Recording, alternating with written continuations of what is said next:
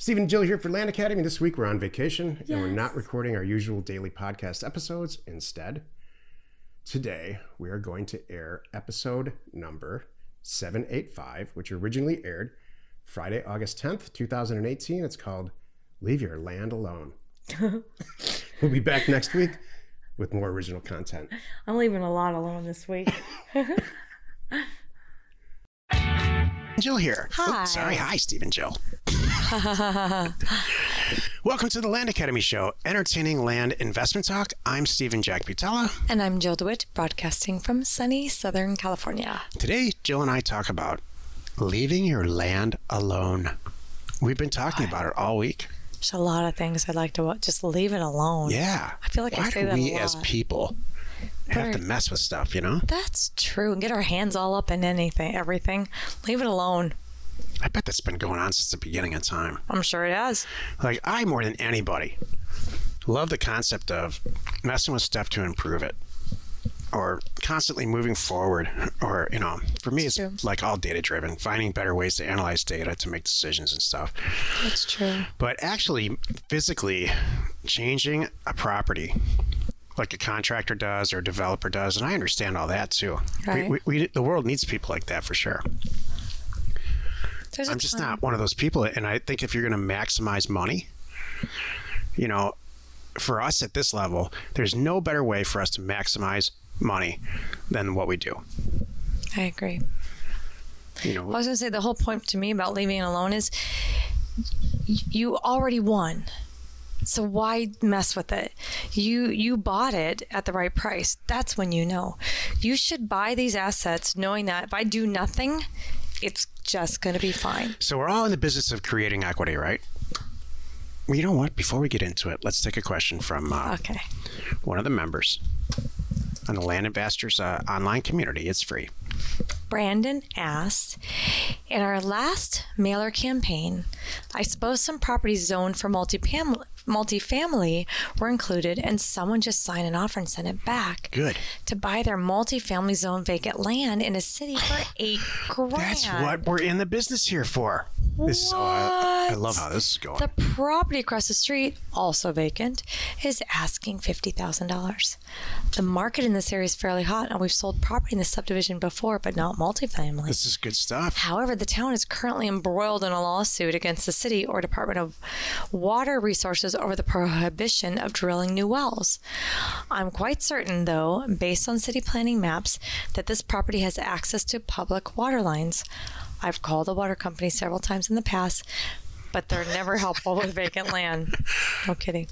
They won't tell me if they service a particular area, only if they service an address that already has a house on it. So my question is this a run to the bank situation? Yes. Or are there troubles buying multifamily zone vacant land? Oh, and I almost forgot to mention that across the street and 2 parcels over, there's already a thriving apartment complex constructed.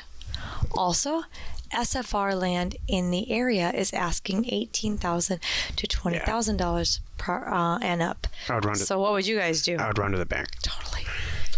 You know, I don't know what this. I understand and respect your quest for, like I said, getting to know the facts and the information, but I wouldn't have taken it this far. I would have ran to the bank and purchased the property. Well, I like, you know, when you can, what we say is put in the posting, you know, in good faith, what you already know. So in good faith, you could say, here's what I know about every parcel around there. I can't get a definitive answer about this. So you just need to know, you know, and so the person, it looks good, but I can't guarantee it. That's really that's what you're saying. And I can't definitively say that you can't do it. So it's awesome. It's a great situation. I mean, water's always a huge topic, especially out west. So, and chances are this is out west, or there wouldn't be any issues. So, and water and new hookups and all of that stuff. You know, I'm not educated enough to know about it, but I'll tell you, I do know talking to municipalities about things like this can be really frustrating. And I think that if you stuck to our actual Land Academy 1.0 / cash flow from land concept, and you buy it for 8 and sell it for 16 and double your money, right? I think that's going to happen in a week. Yep. And just with disclosing 100% of the truth, which is I called the water company and I don't know, they couldn't get any answers. Right. And everything else, I don't know anything about it. But Right. this is a hell of a deal. Right. Love it. Today's topic, leave your land alone. Don't call about the water rights. This is the meat of the show. That's hilarious. Half kidding there. Don't pick up the phone. Hold back. Leave it alone. Leave it alone. Don't even look. Don't look at it. Just leave your land alone. Don't look at it. Don't make a single call. Don't research exactly what more about the zoning to see what else is possible, and if you can really keep an eye on there 365 days a year, because I've had this, or you have to move it, every other month, something silly like that. So leave it alone. Now we're done. We're all here, all of us. Unless there's something really strange about you, we're all here to create equity. How do you create equity? Like, this is philosophical financial stuff now. You create equity by buying something for less than it's worth. If you buy, I'm going to use the caller. I keep saying caller. The question asker, I'm going to use their example. They're buying a piece of property for $8,000. It's worth $50,000, and they're going to sell it for $16,000. They have created $8,000 worth of equity just by signing a piece of paper and then signing a piece of paper again on the sell side, or several pieces of paper. You know what I mean? Yes. There's another way to create equity by making improvements or creating something. Here's an obscure example.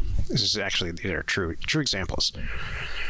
Did you know that a television in general is basically worth the sum of its parts, the sum of its raw material parts? There's very, very, very little markup or equity created when you construct a television. I don't know why, but it's just the way it is.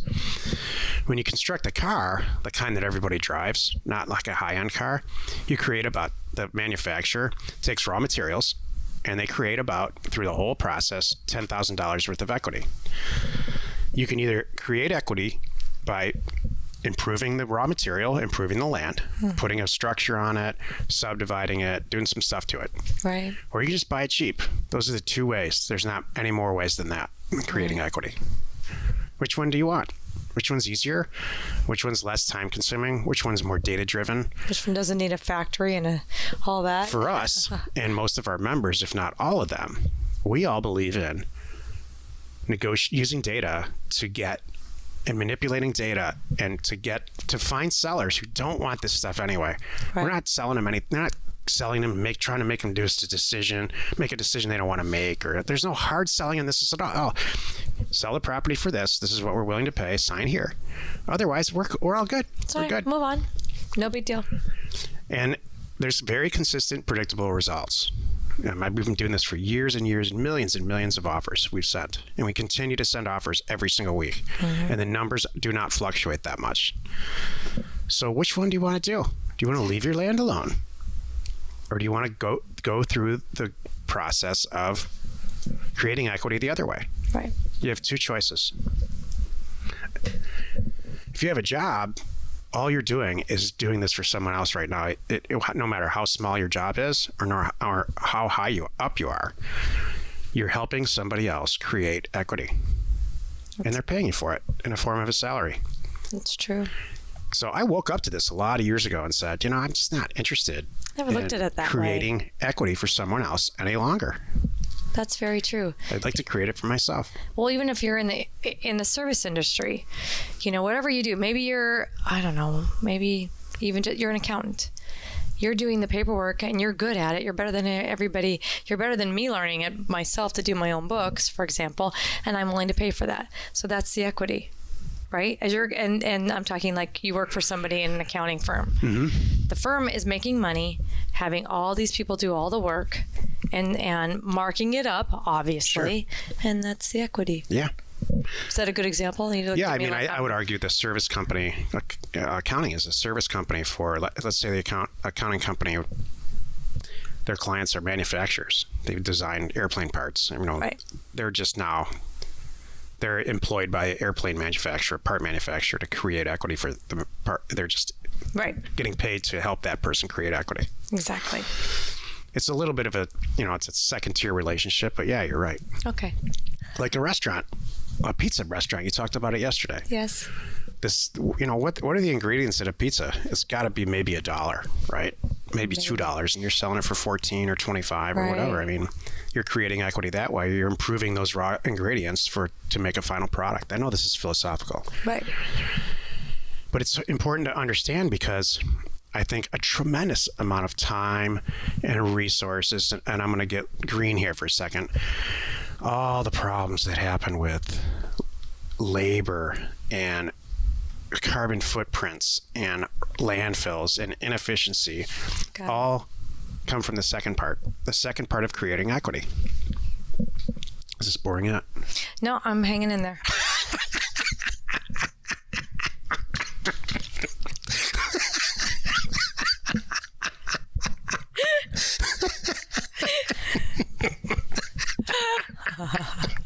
Sorry.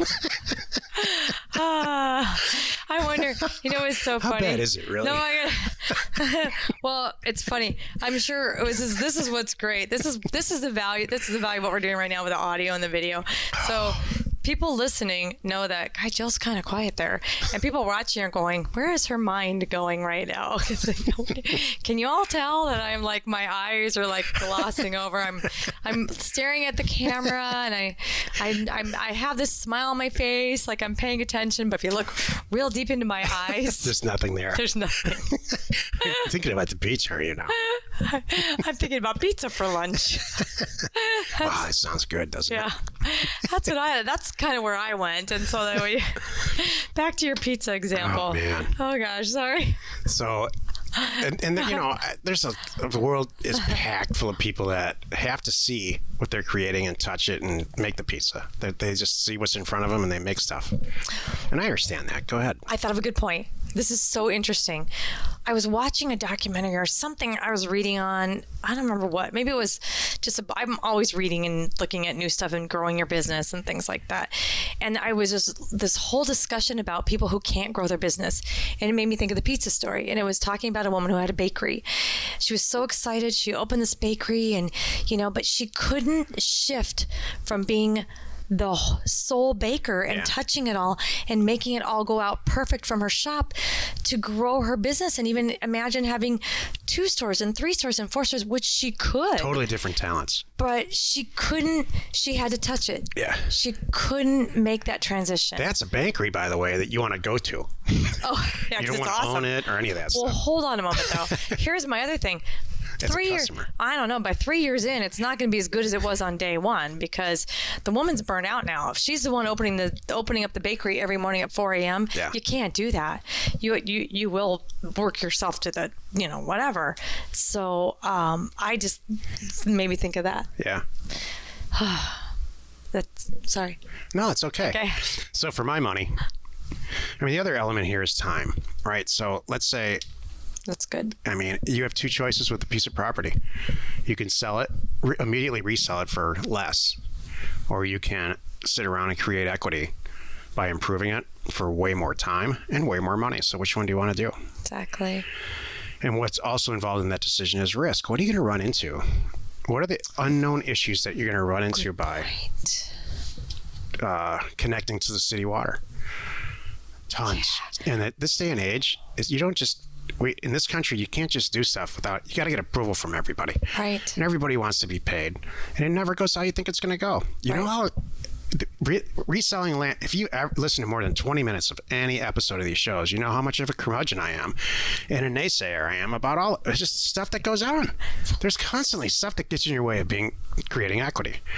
But if you buy an asset and just immediately resell it, it almost goes... I have to say, we've done, almost 16,000 deals right now up to this point. That's us. That's not our community. And we buy... Yeah. Oh, our community. I don't even want to know, but I'm just saying, I want to make sure it's clear. They do that many in a month. Exactly. And I have to say, I can probably count on 2 hands at the problems that we've actually had in any of those deals.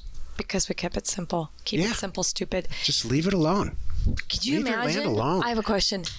Can I ask a question? Leave your land alone. Yeah. How fast would we have been out of business if we decided on every piece of rural vacant land that we purchase that we would put in a road and a well and get power out there? Could you? We would be out of business on the first deal. Thank you. That's my point. I'm done. I mean, I don't know how else to follow that up. Could you I mean, imagine? that's in the simplest terms. That's it. Just leave it alone. Exactly. It's for the end user to do what they want with. That's their job. Exactly. You know, also, could you imagine if where we live, none of that was there? Right. You would never want to live there. Exactly. So buying stuff and reselling it, or buying a company, that's for another topic. Buying a company that buys stuff and reselling it as the owner where you don't work there. Now, I'm actually writing a book called Acquisitions. There's no way to make money faster than buying a company and never working there, but improving the back end stuff, the data piece, the computers, not the actual whatever they do, make pieces or make airplane parts or whatever, Right. everything in between. That's a topic for a whole different time. Creating equity. Understand. You want to find the most efficient way to create equity. I'll end it like that. Leave your land alone. Well, you've done it again. You spent another 15 or 20 minutes listening to the land and watching the Land Academy show. Join us next time for other interesting episodes, and we'll answer all your questions. In the meantime, if you post them on landinvestors.com, it's free. You are not alone in your real estate ambition. It's too much philosophy. Yeah, that was good though. Was it? I think that was good. I think you made your point. I mean, we hope we made our point. I'm sure we made our point. Yeah. Yeah. I'm sure I of it, think too. by now you know what we're all about. Share the fun by subscribing on iTunes or wherever you are listening or watching on YouTube. And while you're at it, please rate us there. We are Steve and Jill. Information